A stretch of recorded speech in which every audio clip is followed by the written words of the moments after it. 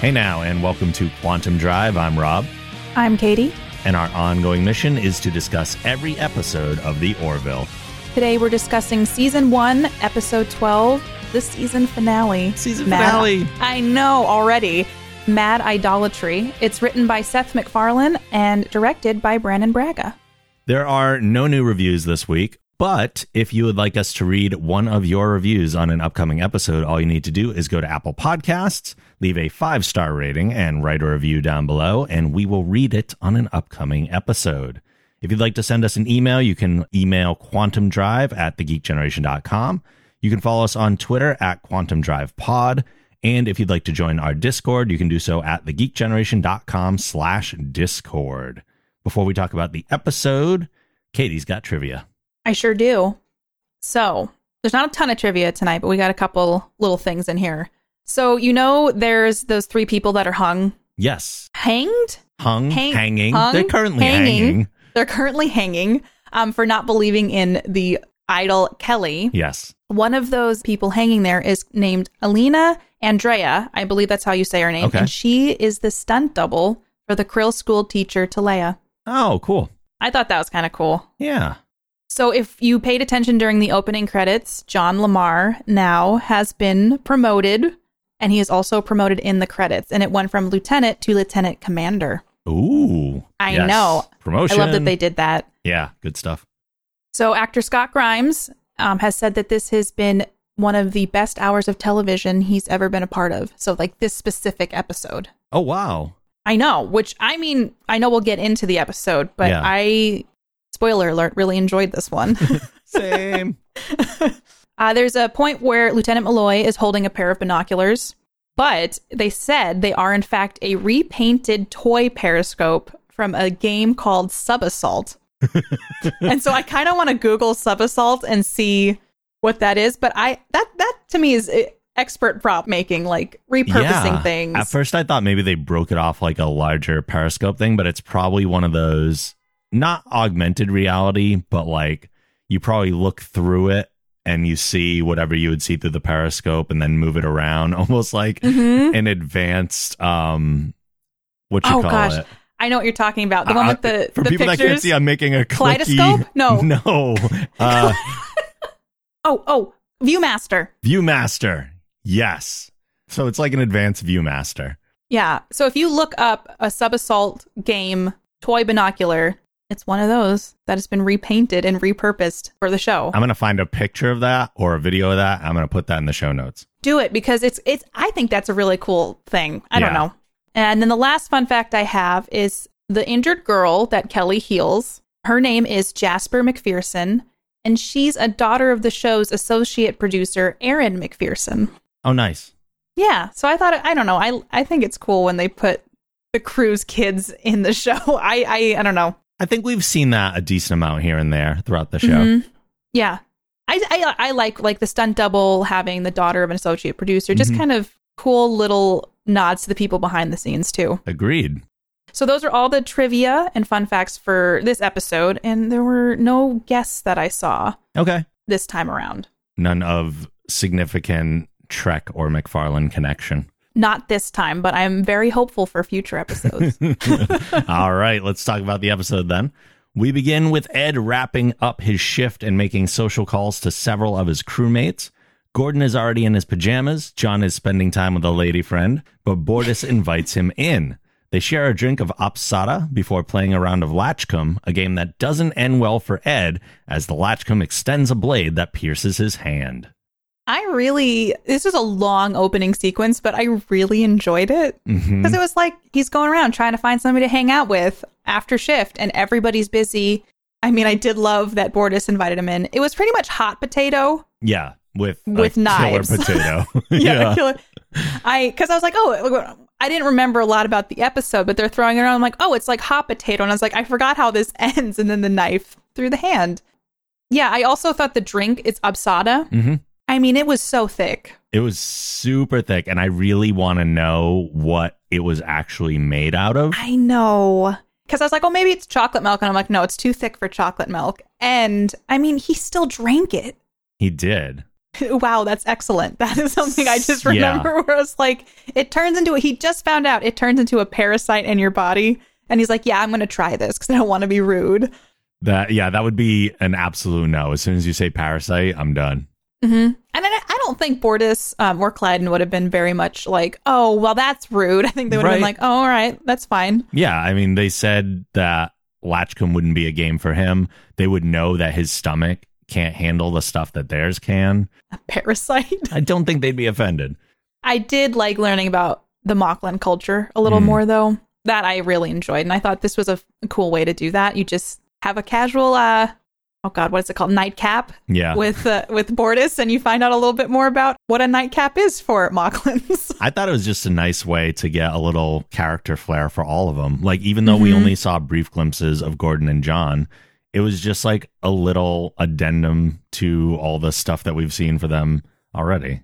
Mm-hmm. I really appreciated Gordon's. I don't remember exactly what he said, but he's like, I'm all jammed up or whatever. Yeah, I'm all jammed up, jammied out, or whatever it was. And I was like, that's exactly how I am. I get in my jammies and I'm like, yeah, I can't go out now. I'm in my pajamas. Both the Apsara and the Latchcombe feel like very Klingon type things to me too. Like the Moclans are borderline Klingon in a lot of ways. Yeah, I've fallen down the rabbit hole of looking at Klingon culture, and it's just like the food and everything. And it is very similar. Like it's got a similar vibe to it, which is why I like I don't know. I like the glimpses into the different alien races. Cause I mean, I can relate to stuff from the human race, but just to create a whole new world, like I would never drink thick. I think he called it like poo liquid or something, poo drink or whatever. Said something along the lines of it looking better on the way out than on the way in. And that's one of the things that I've really enjoyed about Star Trek in this show is that it helps my imagination flourish in different ways. It challenges you to think about things other than just like Earth and what we actually have around us. And I think it's cool that he had an openness to drinking something with a parasite and trying a game. He had no idea how dangerous it was. And it's all a good representation of how lonely he is. Just reaching out to anybody. Back in his quarters, Mercer calls Kelly and the two grab a drink in the mess hall. As they're chatting, Ed brings up Derulio and how he implied the affair wasn't actually Kelly's fault. He then admits he still has feelings for her and asks her on a proper date, which she agrees to. I like that they were both in their pajamas, pretty much. Good point. And so when he called her, did she answer it or did it just pull her up on the screen? I think it just pulled her up. We see that in a lot of sci-fi type stuff. Yeah. I wonder if they just have like an okay on that. Like they've preset something where like, hey, if Ed calls me, just come right up. It's not a problem. Maybe it's because he's the captain and he has like some sort of overarching. Look, we've seen people open all the doors with no hesitation. Yeah, so that is true. There just seems to be not as much privacy in the future, I've noticed. True. I did think it was interesting they talking about Derulio though, because he's coming back in. I do like that there's always like a thread tying the episodes together, and how, you know, the discussion was more concrete about he probably was in heat when all of that happened, but it doesn't erase everything that happened after that. True. But it does seem like they're more open to being lovers again. I mean, she said yeah, so. The next morning, Mercer and Grayson are a bit hungover on the bridge. Bortus and Isaac detect a nearby spatial anomaly, so Grayson, Malloy, and Isaac take a shuttle to investigate more closely. Would you not think there'd be a hangover cure in the future? One would think so. I mean, in TNG, they had the synthahol thing to prevent it in the first place. I can see why this crew would want alcohol, but... Like actual alcohol? Yeah, it was interesting because I was like, the two high-ranking officers are kind of incapacitated a little bit because of drinking. Doesn't seem like the greatest idea. But we all make mistakes. And I think because they were celebrating like, oh, we might have a future together. I think they're both lonely to a certain extent. They had one too many whiskeys or bourbons. And I'm surprised nobody on the bridge was like, hey, are you guys okay? Because they were like really hungover. Or like, you know, take a little time and be like, Bortus, you have command this morning. I'm going to go have some greasy food. Yeah, they have that prerogative. It seemed interesting to me, too, that they took a shuttle to do this. So we had seen in the past that they had left a message buoy at one point for when they took the Orville away and then came back. We haven't seen them use any kind of like probes or anything yet, though. Well, that is true. Which I thought about during this. I'm like, oh, why wouldn't you send a probe out there? And I was like, wait, we haven't seen probes yet. Or were there other scans that they could have done? Yeah. And if they needed to get closer, was taking the shuttle away to prevent the Orville from being put in danger? Like, why take the shuttle instead of just taking the Orville closer? Like, I know storyline wise, they had to, because they had to have the shuttle crash on the planet. But I'm thinking outside of the story for a moment, just because that's what we do. I think that it was probably obviously story driven, but I don't think we have seen much like of. There is the buoy that they left, but I don't think there's been any probes at all. No. So maybe this ship isn't either equipped with them, or since it's kind of like an exploratory vessel, which you would think there'd be probes on an exploratory vessel, right? But maybe there's been maybe there was some sort of, this is headcanon. There were probes on an exploratory vessel, something bad happened, and then they were all revoked, and now none of them have probes on them anymore. One person screwed up and ruined it for the entire Union. That's the way it always happens. Yeah, and so now no ships have probes, and they have to take shuttles to investigate things. That's it. We're writing it now. I think it's funny, too, that we're on the season finale, and they're still standing up behind the two front chairs in the shuttle when there are 4 empty chairs behind them. Well, she was chugging water, too. She was, but being that hungover, take a seat. But the view is better. I don't know. It is interesting. I think it's obviously for camera shots. Yeah. But realistically, they'd be sitting in seats. It's so funny to see. And it's something I never really noticed on the first watch through. But since we analyze it the way we do now, it sticks out to me every time now. And I actually find it humorous at this point. Yeah. Well, I do think it's funny, though, because she's just drinking a glass of water, too. And there's a more cavalier kind of casual nature to everything. And I think maybe that's part of why it's like, I'll just stand here. But also, that's so dangerous when they did hit the atmosphere. That's what I'm saying. Like, you should be in your seat. You don't know what's going to happen. Especially after the things they've been through this season, you would think that they'd be like, mandate, everybody's got to sit in the shuttle. Seatbelts all the time. Yeah, seatbelts all the time. I mean, even with the kids in the episode with Dr. Finn and Isaac throwing toys around, something should be enforced at this stage. As the shuttle approaches, Isaac begins to detect something they can't explain when suddenly an entire planet appears and they find themselves within its atmosphere. Having lost partial helm control, they take the shuttle down. It's very Earth-like. Very, yeah. But they were able to like maintain control and land the shuttle, which is good. Not dying is great, yeah. Yeah, not dying is a good thing. Is this the part where Isaac said the pissy comment? Yes. Which I'm sorry. I thought the humor was really good in this episode. When he was like, how does the captain put it? Pissy. And I was just like, I don't know. I think it's because it's Isaac delivering lines like that, but he just says them so matter-of-factly. I don't know. It was just interesting that they kind of landed there and he kind of warned about the cultural contamination. And she just kind of was like, I'm just going to go check some things out, and contaminated the culture. Yeah. As Isaac and Malloy begin repairs on the shuttle, Grayson sets off to explore the planet. She notices humanoid life forms at a village in the distance with a Bronze Age level of development and decides to take a closer look. Do they not have like something that he had the binoculars. I was going to say the same thing. And I thought about it at this point too. I was like, you must have something where you can get a closer look without throwing yourself right into a place where you're going to be noticed. And then later in the episode when Gordon has the binoculars, I'm like, come on. Yeah. And the thing is too, she's wearing a bright blue uniform. Yes, sticking out. You can't camouflage I'm behind a tree. You were wearing something so drastically different than a Bronze Age attire. Yep. The thing that was crazy, she's going down the hill. She steps on a twig or a stick, and then the kids see her. Why? And the kid falls. Granted, the kid hurt herself pretty bad, but why would she heal her or go down to her? It didn't look fatal to me. And I was like, yeah, it's a child, but I was like, you just talked about cultural contamination. And then you go, yeah, I'm going to heal it with my magic stick. Essentially. Well, it's because she felt responsible, really. But, kind of like the Prime Directive, though. Do you kind of just go, oops, that kid got hurt because I stepped on a stick. But my immediate thing would be like, run back to the ship. No one's going to believe a child. I can kind of justify that I caused that injury, therefore I need to heal that injury. But you're right. It's not helping.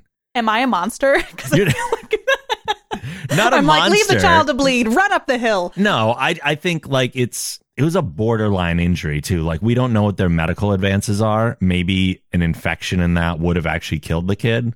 But think of all the people who died in the name of Kelly because of what she did. She didn't have that foresight. One but yes. child's life. Of course. That's so terrible. I'm not a bad person, I promise. I feel like I was just thinking, though, like you said, didn't look like a fatal injury. Granted, she may have gotten sepsis. We don't know. Mm-hmm. But Kelly decided to take a closer look. And with that, I believe there's that risk. Oh, yeah. She made a choice. The wrong choice, but she made a choice. She made a choice. And then, I just think about, it's like the whole philosophical thing, like you run in front of the train and save 4 people. But again, she didn't have that foresight or even thought about, I'm going to be a deity, essentially. I think it's an in the moment decision. You hurt somebody, you help them out, and you don't even really think about it. Plus, let's not forget she's hungover on top of everything. I did forget about that because it's good. She's helping a small child. Like, that's a good person thing to do. It is. Her judgment might just be off right now, too, though, at the same time, as far as considering the bigger picture of all that. She uses the dermoscanner to heal the girl's injury, which is seen by a group of indigenous adults. As she runs back to the shuttle, the young girl says, Kelly. Indigenous adults. I love that. That was the word you used. But yeah, where did all those people come from? There was just like a herd of people that showed up. They must have been all in a group, probably, and the kids were just running ahead, as kids do. One of the things I thought was really interesting that came up later in the episode is Kelly was moving quick when she saw the adults. When they went in the future and saw the statue of her, the detail on the statue was like to a T to her badge. And I was like, I mean, did the child just remember it that way, or? They nailed everything as far as that goes. The statue, the stained glass window we see later, everything is like perfect. Yeah. But I guess if you had an experience like that, maybe it's just that much more ingrained in your memory. Well, yeah, if you just had someone take out a magic stick and heal your face wound, right. I'm sure you'd. But I thought it was interesting that she just turned and ran up the hill. Wouldn't someone follow her? They were all shocked. Yeah. But again, I wonder if they saw her heal the child or if the child was like, she healed my face, because I think they caught the tail end of it. Yeah. Yeah. And I mean, it is kind of like the performing miracles thing, but I just thought it was interesting that was the moment she's like, there's too many adults here. I got to run away because they'll remember me. Yeah. No one's gonna believe a kid, but when the adults see me, bye. That kid would have lived in when called crazy, all sorts of things if the adults hadn't been there. In his office, Mercer is filling Admiral Ozawa in on the details of their discovery, but leaves out the part about Grayson's interference. Kelly asks him why, and he says that it wasn't worth getting her into trouble over something as minor as it was. But it was important, and it's totally because he's in love with her and he's trying to protect her. Yep, which is, kind of what the episode's about a bit. On the side. It's playing favorites, yeah, but at the same time, he's just, because he made a comment like, I don't want to come visit you in prison kind of thing. So it's 100% because he's got feelings for her and he doesn't want anything bad to happen, but it does cloud his judgment. Absolutely. Which does come up later on. Yep. Yeah, 100%. He should have included that in the report. Better than lying about it and getting caught later, for sure. Mm-hmm. As they continue to observe the planet from the bridge, it suddenly disappears. Isaac and Lamar speculate that the planet is locked in a multiphasic orbit, meaning that it exists in their universe for a brief time before shifting to another universe, a back and forth it will continue to do. They conclude that it should return to their universe in 11 days. I love this concept. Mm-hmm. It's really cool the way that they did it on the show, too, where every time it came back, it looks slightly different. Well, yeah, I would have to. Like the final phase when it came back, I was like, that's like such a cool future planet. It looked like a Borg planet. It did. And part of me, well, I'll talk about it later when we get to that part. But I just think that the concept is really neat to kind of go through centuries and just, I feel like conceptually, this would be a really hard episode to kind of like put together. Just because there's so many little details and you have to come up with a new civilization every 700 years.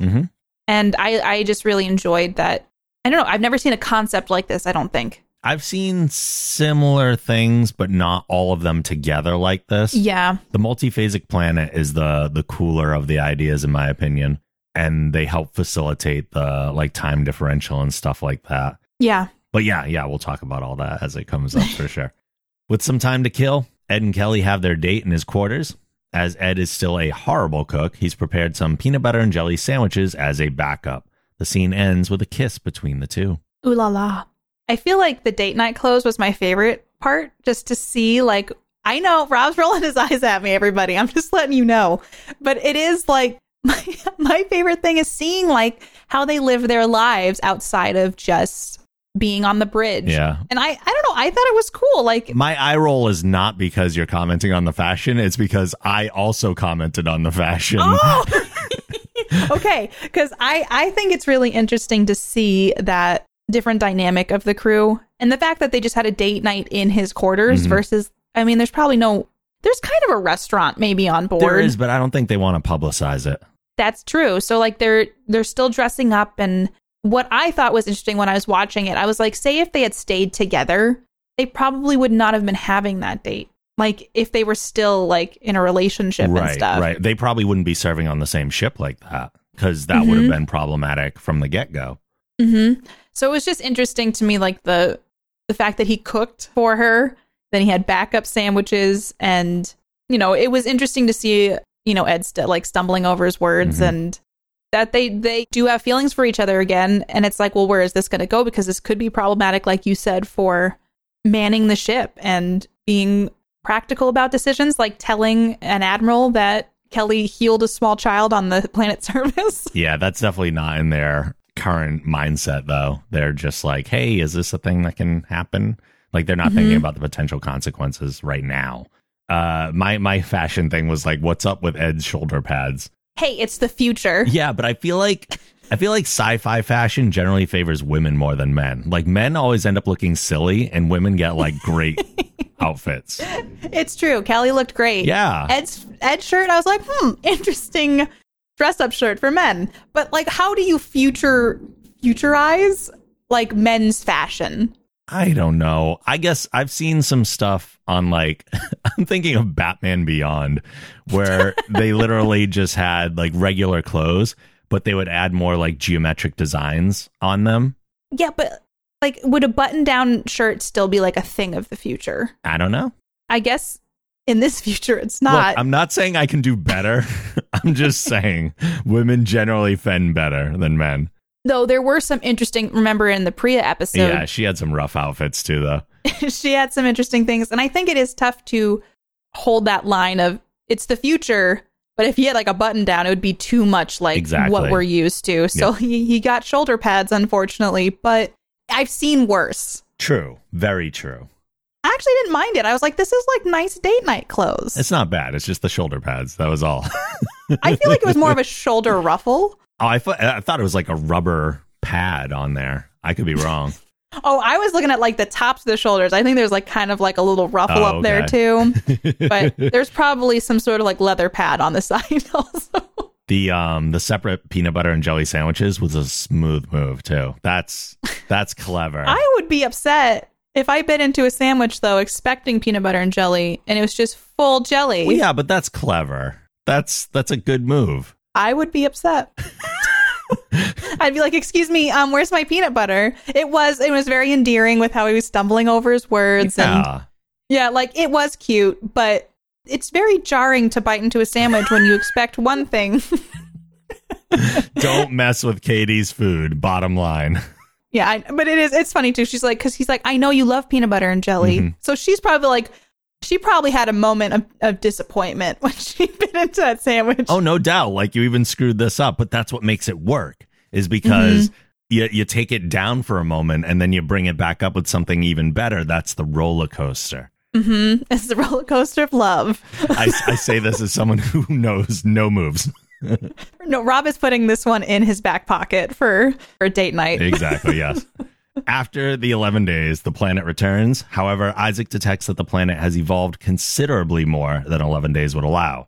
An away team of Mercer, Grayson, Malloy, Alara, and Lamar take a shuttle to the surface. And there's that cloak again. Mm-hmm. Which is helpful in a lot of situations. Mm-hmm. That we don't use it in. We just go in with like hopeful optimism. Yeah. And then it's like, oh, we should have used the cloak.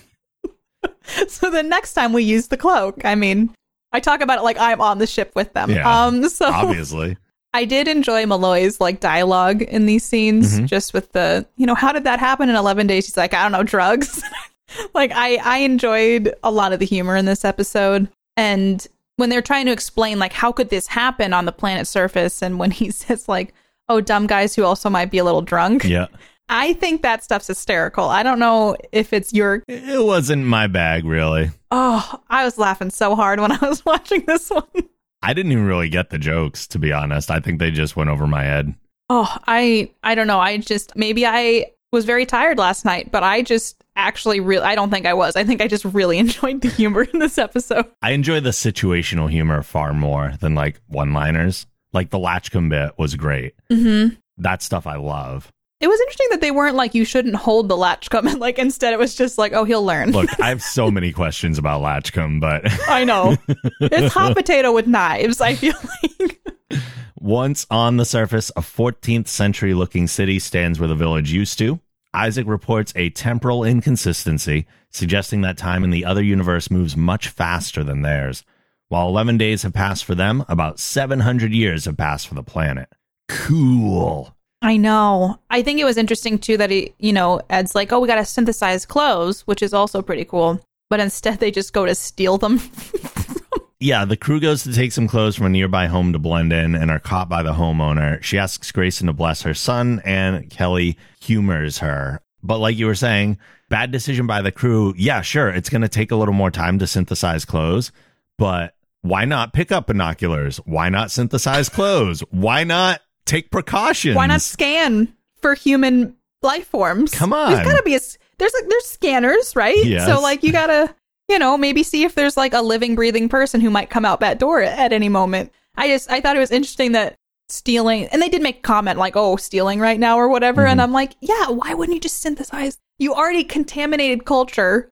Well, I guess at this point they hadn't realized that yet. Right. But I did think it was interesting that it's like, yeah, let's go steal stuff from that. We'll bring it back later. Very lucky they have clothes that fit all of them, too, Mm-hmm. It worked out really well that there was a family that had all the same sizes as them. Even though they had children and whatnot, and nobody accidentally grabbed, like, kids' clothes or anything. Mm-hmm. And why wouldn't they have just run away when she came out with the kid, even if they're like, come back? I don't know. And, like, I thought it was interesting because I feel like, wouldn't Ed have been like, no, we gotta go. This isn't okay. Yeah, one would think, but... Instead, like, the whole blessing of the child still happened, but I guess they were trying to put the pieces together at that point. Kelly was a bit off in a lot of her decision-making in this episode. Oh, man. Then the whole crew got a little off in their decision-making. Yeah. Heading toward the city, they pass several dead bodies hung on stakes. They ask a passerby what happened, and he says they were deniers who were punished for forsaking the word of Kelly. It all sinks in. Yeah, I feel like the magnitude of just 3 people being hung or hanged. You guys know what I mean. Well, that's if they're being hung by the neck. So they're just hanging from stakes. I know. So they're hanging from the stakes. Yes. But they're dead. Yes. So it's kind of very like Handmaid's Tale a little bit, which I don't know if you've seen. Haven't seen it. Nope. The bad people get hung on a wall. And so it's very similar to that. Like if you don't believe in the specific word or... Like it's very, it's like a punishment. There was a similar thing in Game of Thrones as well. Oh yeah, that's true. Yeah, so it's. I feel like the magnitude of that being like, wait, this is all because I healed a small child 700 years ago. So that means for 700 years, people are dying because of that. Yeah, it's nuts.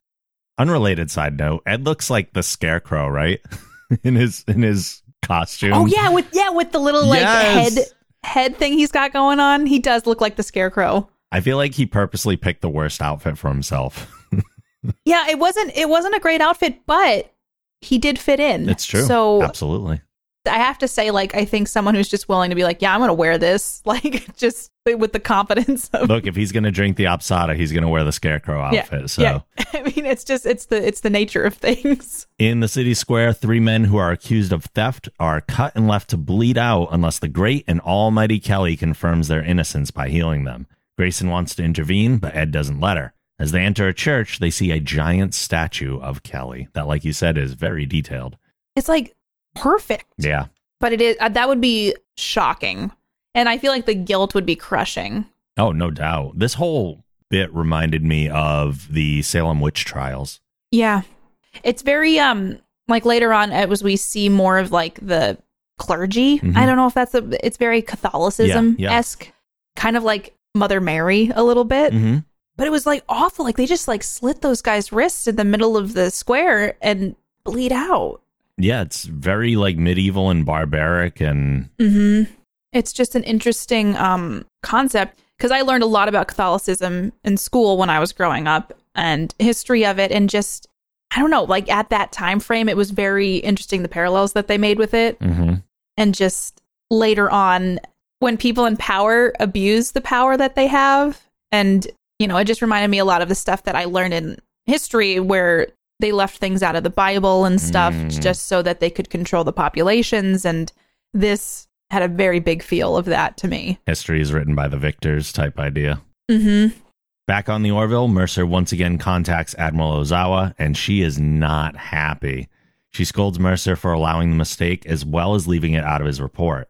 She orders them not to return to the surface until the planet develops to the point of achieving spaceflight, at which point they would be completely allowed to make contact with them, because it seems their kind of idea of cultural contamination, like that thought, is very much in line with the prime directive of the Federation, and that's their thing. In the Federation, they don't say necessarily spaceflight, they say light speed travel. Yeah. So there's a little bit of a difference here, but the same basic idea. Yeah. During the scene, I was like, oh, he didn't hang up. And then he did his whole, like, that's in order kind of thing. And I was like, oh my gosh. Because she's like, what did you say? And I had in my head, I was like, I don't think he hit hang up on the call. And then he did that. But I mean, how bad would that be to do that in front of an admiral who you just already... Yeah, I wasn't a fan of doing it here. I like the bit, but when the stakes are as high as they are in this moment, like things were already super tense. She just cut him some slack too. If he's on a call with an admiral that's being a bit of a dick, it feels like the humor works better because we're siding with Ed. But if we're siding with the admiral who's already cutting him some slack and he does it, Ed's just a jerk here. I still thought it was really funny, but I wonder if he did it because, you know, it's that trying to protect Kelly and kind of lightening the blow. Oh, I'm sure he did, but just didn't hang up. Would be the first thing. I get paranoid that I've accidentally called someone on my phone. Yeah. And then I'm like complaining about my day. And so I mean, I'd be making sure that before I did anything like that, I would hang up. The communication with the admiral. Yeah. Grayson is concerned and frustrated that she's being prevented from attempting to fix her mistake. She returns to her quarters to be alone. A little later, Mercer and the away team show up to take her back to the planet. So they're breaking orders, obviously.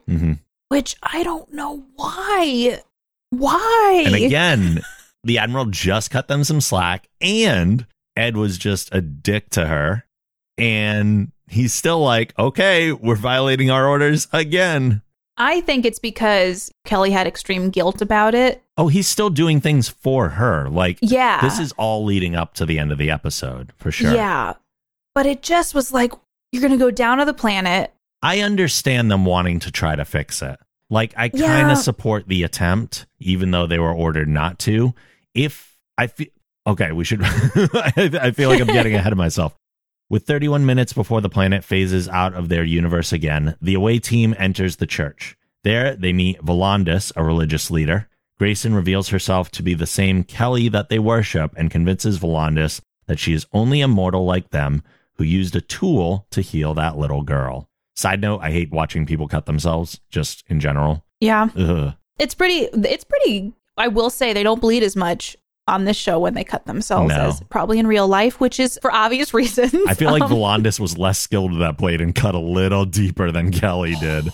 It also, those were deep cuts. Yeah. Like, I thought it was a valiant effort. Like, she takes the robe off and it's like, oh my gosh, it's her. And then I don't think in that short amount of time you can really explain away that much history and that much lore in a way. But she did show him that. And he did seem like, Volandis did seem like a reasonable person. Like, that's the thing. Even though it was such a short time, I think they actually did a nice job with the time they had available in proving their point. And Volandis bought it. Like, even though this is a guy who probably, I don't even know at what point he started really following the religion, but he's devoted his life to this religion. And on some psychological level, there's a point where you want to not believe something that goes against your kind of belief state. Mm-hmm. But he was open-minded enough to accept it and be like, this is the truth, and I'm going to tell people and let them decide for themselves. So, I mean, it worked. Yeah, it seems to me this is where a lot of that like Catholicism threads too. Mm-hmm. Like just with the outfits and costumes. Sure. Their religious gear. The thing that was interesting about this scene to me too was that he did seem so receptive of it, and then they had to leave so quickly. Mm-hmm. But she left the robe on the floor, and she would have been running through the town. I mean, in my head canon, they probably realized, oh crap, put this back on. And they ran back in and grabbed it. But if they didn't, that would have caused like hysteria. Oh, absolutely. In the streets. Yeah. When the crew leaves, Volandis insists that the truth must be known by everyone. A church dignitary disagrees, insisting that the truth would compromise their ability to govern the people. As a result, the dignitary stabs and kills Volandis. So even though they succeeded in what they wanted to do and might have actually influenced things, even though there probably would have still been a sect of Kelly believers, regardless of what happens, everything that they just accomplished was totally undone by one power-corrupt person. Mm-hmm. Which the guy saw his shot and he just took it. Mm-hmm. And that's like the one bad egg. And that made a whole nother 700 years of the Kelly stuff. Yeah. Because he saw a way to control people, which is so awful.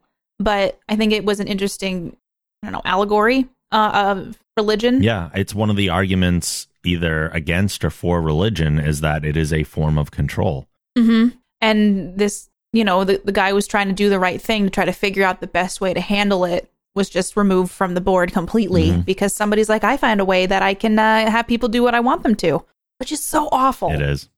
11 days later, the planet returns to their universe. Their technology has now reached a 21st century level. They scan the planet's broadcasts and learn that their return visit changed nothing. In the briefing room, Grayson thinks it was because they didn't have enough time. Claire suggests they leave something behind on the planet, and Kelly thinks she should go. Ed argues with her about it when Isaac chimes in. He proposes that he should go, as his lifespan and perception of time make it much easier for him to endure. With Isaac safely on the planet, it once again phases away. I thought it was interesting when they were scanning through stuff. There's like a super church, something like kind of Fox News, CNN kind of deal. And it was very much like our modern time. Oh, yeah. It looked very much like our exact technology level. Mm-hmm.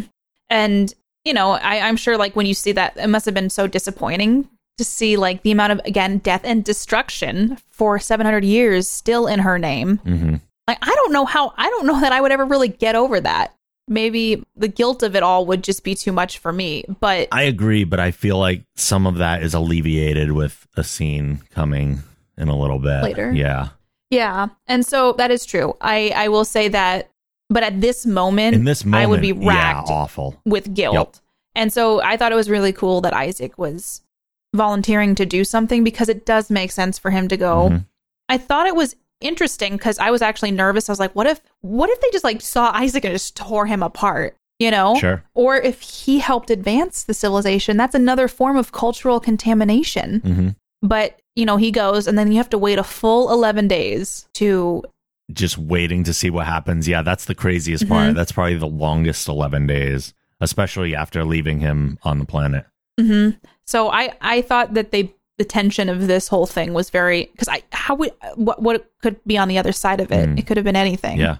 I would love to at some point see something come back, like Isaac mentioning, even in passing, about the time he spent on this planet, just in like a future episode. Mm-hmm. I think that'd be kind of cool. I think that would be cool too. Because for him, it's just more research. Yeah, like it was a win-win for him. Yeah. Like he gets to see a whole civilization develop in real time. Because I also wonder if Kelly had gone down, like Ed had said, though, they have internet and things like that at this point. They could tear her apart. Yeah. I think no matter what, the situation would have been super difficult. Oh, for sure. So it was just an interesting way to, I don't know, finalize the episode and just kind of wrap it all together. Because I'm like, how could Isaac technically convince this entire world population that Kelly's not a deity? Yeah. But he is a superior life or being, so maybe he His would. existence is some proof Mm-hmm. in things they're unaware of being completely true. Yeah. Another 11 days have passed, and the planet returns, having advanced significantly. A vessel approaches the Orville and hails them, asking to come aboard. 2 of the planet's inhabitants, along with Isaac, teleport onto the bridge. More teleporters! I know. I wrote teleportation with an exclamation point. Yeah. And I don't know. I really like that. So I'm thinking in the Orville's time frame, they don't have that capability quite ironed out yet. No, it doesn't seem like it. So maybe someday that'll be like a big reveal. What do you think about the visitors' like clothing and appearance and everything? At first, it seemed more shiny than it actually was, which like they went into the boardroom, quote unquote, or the meeting room. And, you know, it's always interesting to see future fashion. It seemed interesting that it's all white, kind of like elevated, bubbly, textured. I didn't love it, but I didn't hate it. It's just very angelic. Yeah, it wasn't awful, but it was very separate. And I think that's more important. I also found it interesting that it was probably a very purposeful choice that they were darker skinned, because that's kind of the direction that civilization goes as the intermingling of different races and everything happens. That tends to win out. So if that happens over the course of centuries, I think that's the likely scenario. I think it's interesting how trying to differentiate too from like our current timeline to where they are now. I'm curious, how did Isaac influence their tech and how the planet itself grew? I don't think so, and they actually do make a bit of a comment about it. They make a comment about how the planet grew, not about the tech, but I think Isaac was smart enough to stay kind of hands off on that. Yeah, I was just curious if Isaac was like, oh, it doesn't really affect anything if I teach them how to make XYZ, you know? Because his technology at that point, if we saw a being like that come to us in our time frame, it would be mind-blowing. Oh, totally. And horrifying. Which is why I'm like, I would have, like you said, loved to hear about what that was like for Isaac when he first got there. Yeah. Or a documentary episode. There you go. That's one of the themed episodes I'd be okay with. Is if it was like a documentary episode of when Isaac was on the surface of this planet. In the briefing room, Mercer and Grayson meet with the aliens, and Isaac explains that he didn't actually have to do anything. The planet's inhabitants were shocked by his presence at first, but eventually grew used to him and evolved as they would have. Kelly apologizes for all the trouble she caused, but they insist that their mythology would have simply found another face that wasn't hers. It's just the nature of a culture's evolution. Yeah, which I do think, like you said, helps ease Kelly's guilt. Yeah. It is interesting, though, because it maybe would have been another face, but it was her face. Yeah.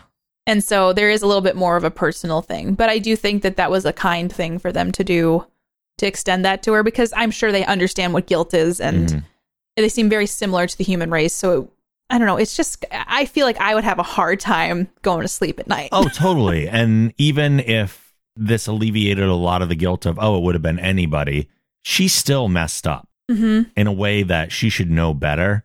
So that alone is enough to make you feel pretty awful. And then you just compound it with all the people killed in her name, et cetera, et cetera. Yeah, it's, when you think about the sheer carnage, but again, can't undo it. You kind of just have to make your peace with it. So I think that was a very kind thing for them to extend that to her and bring Isaac back. Yeah. In one piece. Ed and Kelly meet in the mess hall. Kelly tells him that it won't work between them. She says that the two of them being in a relationship would jeopardize their command. So for now, they need to ignore their feelings. Which I agree with Kelly. She's right. She's right. And it was a sad scene because it was just like, aw, you know, you root for them. And I think that Kelly spoke too much logic and too much truth that it was hard to disagree with. And yet it does set up future episodes for, even though she said we have to ignore our feelings, she made a very clear point to say for now. Which, you know, in a way is always like that kind of false hope, maybe. Because it's almost like the leading him on and pining for a what if. But I can understand where she's coming from because she also has the feelings for him. It's not just one-sided. Right. So, I don't know. It was a very sad way to end season 1, but it was like you said, it leaves an open door for potential in the future since this is the end of season 1. Yeah. And it, storyline-wise, gives us a will they, won't they that gets to continue a little longer. Mm-hmm. So overall, I don't know. I thought that what Kelly said had a lot of weight, and I can't disagree with her. Yeah.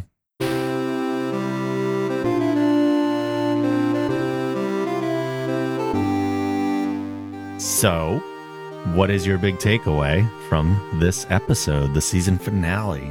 I know. I can't believe we're done with season 1. I was like, oh, there's another episode. And then I looked last night and I was like, no. So we're jumping into season 2 after this, which is crazy. I really enjoyed this episode. I thought the concept was really interesting and it would have been challenging to come up and fabricate all of this. And I enjoyed watching through every 7 centuries. And so for me, I was like, this is kind of up my alley. Mm-hmm. I enjoyed the time traveling aspect of it. It's not really time traveling, but in a way it is. It is, yeah, because the time distortion almost. Yeah, time distortion and just seeing something from this side evolve was exciting to me. I thought it was a really exciting episode. Mm-hmm. And I know you didn't love the humor in this episode, but I laughed so hard during this episode. Yeah. And I thought it had some of the best lines in it and it flowed really well. I felt like it was a really good episode to end season 1 on. I agree. What did you think? Yeah, I mean, some of the one-liners didn't get me, but they also didn't really bother me too much, aside from Ed's thing with the Admiral. That was the one thing that kind of just jerked me a little bit in the weird direction. But yeah, I do really like this episode. I think it's very strong. I also need to compare it to Next Gen, because this episode has a lot in common with the TNG episode Who Watches the Watchers. Mm-hmm. I don't know if you remember that one.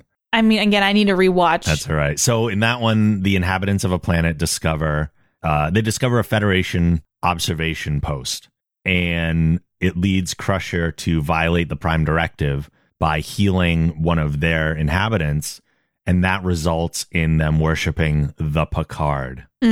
So it's a similar idea. See, every time you explain them, it's always in the back of my mind. I'm like, oh, yeah. So there's that one. Yeah, that is very similar. But even though there are the similarities in the premise, there are enough unique things in this episode that separate it from that one. So they're doing that idea, but they're also doing some other things on top of that. Yeah. I really like the concept of the planet phasing, as I mentioned before. That's super cool, going between the two universes. The time being offset between them, also great. So we can see all the consequences of their actions playing out over the long term. Love that as well. Yeah. It's interesting to see an episode in which no matter what they did, right or wrong, events kind of played out as they would regardless. So Kelly's mistake gave them a face for their mythology, but they would have chosen one regardless. They tried to fix the mistake, but corruption prevented that. Mm-hmm. Isaac went down to fix it, and that ultimately didn't help either. It didn't matter at all. So all the actions they took were kind of inconsequential, and it was really just about looking at everything as it happens. And it was kind of an episode just exploring cultural evolution and development. And that was kind of cool. And then they layered the sci-fi stuff on top of it, like the phasing planet and the time jumps and all that. And I really like the mesh of everything. And yet, at the end of it, it made me wonder, is this episode saying that the Prime Directive is not important because nothing mattered? Well, I was wondering, in the final report, did they leave out that they went back? Right, they went back against orders, and I don't think they were authorized to leave Isaac on a planet for 700 years. Mm-hmm. How would that not get back to somebody? Yeah. Unless it was this is confidential, but I don't know that it maybe says the Prime Directive isn't important, but maybe that's sometimes just out of your control. That's probably more fair. And that she probably shouldn't have run down from the hill and healed the small child, but she probably also should have scoped things out a little better before just going down without seeing what she was getting herself into. So I think there's probably just life. Sometimes things are just out of your control, even when you try to do the best you can. Which is a very real message. Like, things are going to happen. You can try to do what you want to do, but life does what it does as well. So, and to kind of wrap it up, I also really like the final scene, because I think the final scene is about Ed and Kelly's relationship. And that means we're ending the first season on the same topic that the show started off with. The very first scene of the very first episode is also about their relationship. So we're keeping that thread going through everything. And that's just, I like that they're not dropping it. Like, keep it going. It's an important part of the show. And this kind of brings that full circle before we hop into season 2. Yeah. And I think they did a good job wrapping up this season and not leaving a lot of too many threads hanging loose or anything like that. And I appreciate when a show does that, because sometimes cliffhangers are great, and this is kind of a cliffhanger, but not in the same way. Right. Where it's like, is this character going to die kind of thing? So it is nice to have, I don't know, some levity to things. Yeah. And walk away from it feeling like, oh, that affected me in some way, versus like, oh my God, I can't wait to find out what happens. Yeah, this is a really, really good episode. I really enjoyed it. Me too. I think this is one of the best episodes from season 1. Agreed. Before we get out of here, we have one more thing to do, because Katie's husband, Mark, is a fan of the Orville as well and likes to leave us with his 1-sentence review.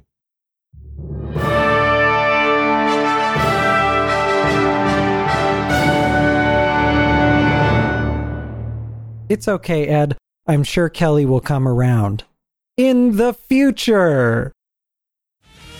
Quantum Drive is a production of the Geek Generation. If you like this show, be sure to check out our other podcasts on the Geek Generation Network at thegeekgeneration.com. If you'd like to support the show and get access to exclusive bonus podcasts along with other perks, you can visit our Patreon campaign at thegeekgeneration.com/support. You can follow Quantum Drive on Twitter at Quantum Drive Pod and me at TheRobLogan. You can follow me on Twitter at PlayKatiePlay and on Twitch at Katie Peters Plays, and Katie is spelled Katie. Please rate the show and write a review on Apple Podcasts. If you do, we may read your review on an upcoming episode. Finally, questions and comments can be sent to quantumdrive@thegeekgeneration.com. We're out of here for now, but we'll see you soon in the future.